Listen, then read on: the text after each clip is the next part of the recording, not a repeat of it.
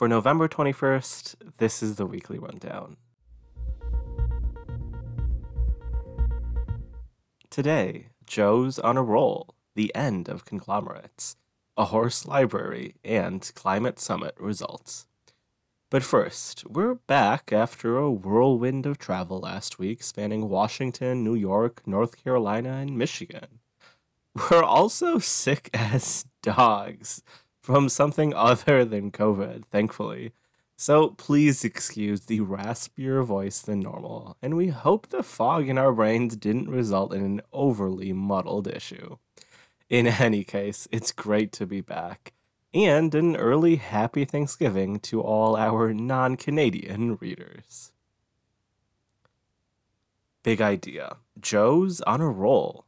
Joe had his first good week in a while, kicking things off on Monday by signing the $1 trillion bipartisan infrastructure bill, then holding a relatively successful virtual summit with China's president later in the week, and capping things off watching his signature climate and social policy bill get passed through the House last night.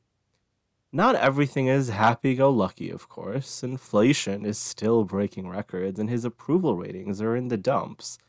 But Joe is probably hoping to have turned a corner this week. We talked through the infrastructure bill in issue 39, so we'll focus on the other two news events. First, Joe and China's President Xi managed to significantly de-escalate tensions between the two countries during a virtual meeting. The first time a Zoom call has ever been productive. We've extensively covered the issues dividing China and the US in previous issues, and no huge breakthroughs occurred this week. But the consensus is that it's fantastic news that the world's two superpowers can talk without hurling insults at each other like schoolyard children.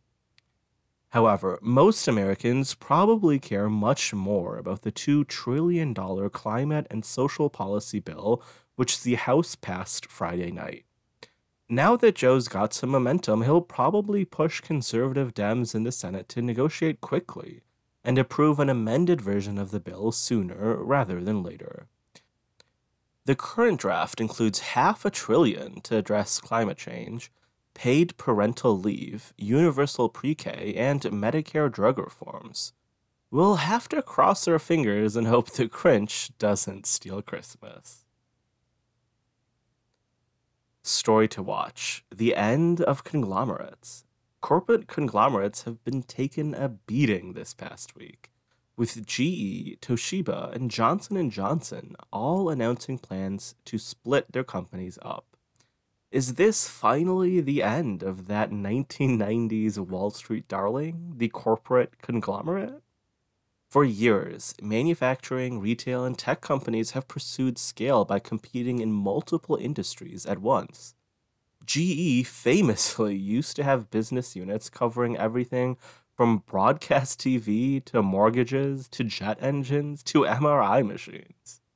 It seems like shareholders finally understand that bigger isn't inherently better. While it may still make sense for a company like Amazon to be vertically integrated and own everything in their supply chain, it makes little sense for a company like Toshiba to build everything from trains to hard drives. In short, companies perform better when their leadership can focus on delivering a few core competencies. While these three companies announcing their breakups in such quick succession is unusual, it's part of a much longer trend. Over the past few years, companies like AT&T, GSK, DuPont, and Siemens have spun off various units, and companies like CVS have significantly downsized some of their operations.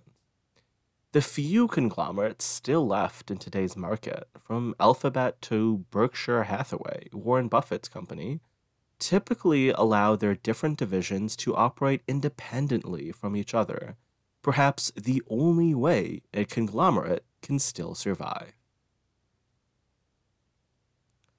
This week's image, a horse library. The horse library, yes, it's exactly what it sounds like, makes a stop at a school in Indonesia. Who knew all of a sudden we could get over our fear of horses? To view this image, subscribe to our newsletter at theweeklyrundown.us. This week's number: Earth will warm by at least 2.5 degrees. The big UN climate change conference wrapped up last week, and the commitments collected by our little blue marbles nations will result in that marble heating up by 2.5 degrees Celsius, well above the 1.5 degree target agreed to in Paris in 2015. If substantially more progress is made between now and 2030, we could warm the planet by as little as 1.5 degrees, but that's an unrealistic goal now.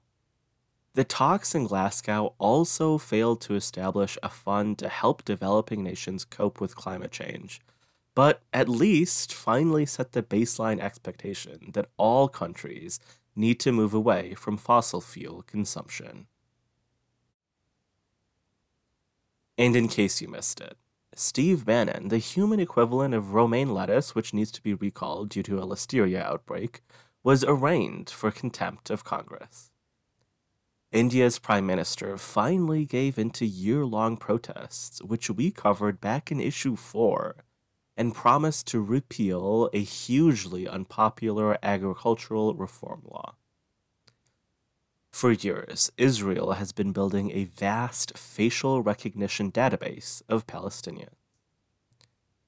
Finally, if we needed more proof that University of Michigan students are dirty hipsters, the flu has spread so quickly and so virulently across campus that the CDC has flown into Ann Arbor to investigate. That's the Weekly Rundown, produced by Ahmed, Yunus, and Faisal. Send us your feedback and questions, and subscribe at theweeklyrundown.us. Thanks for listening, and see you next week.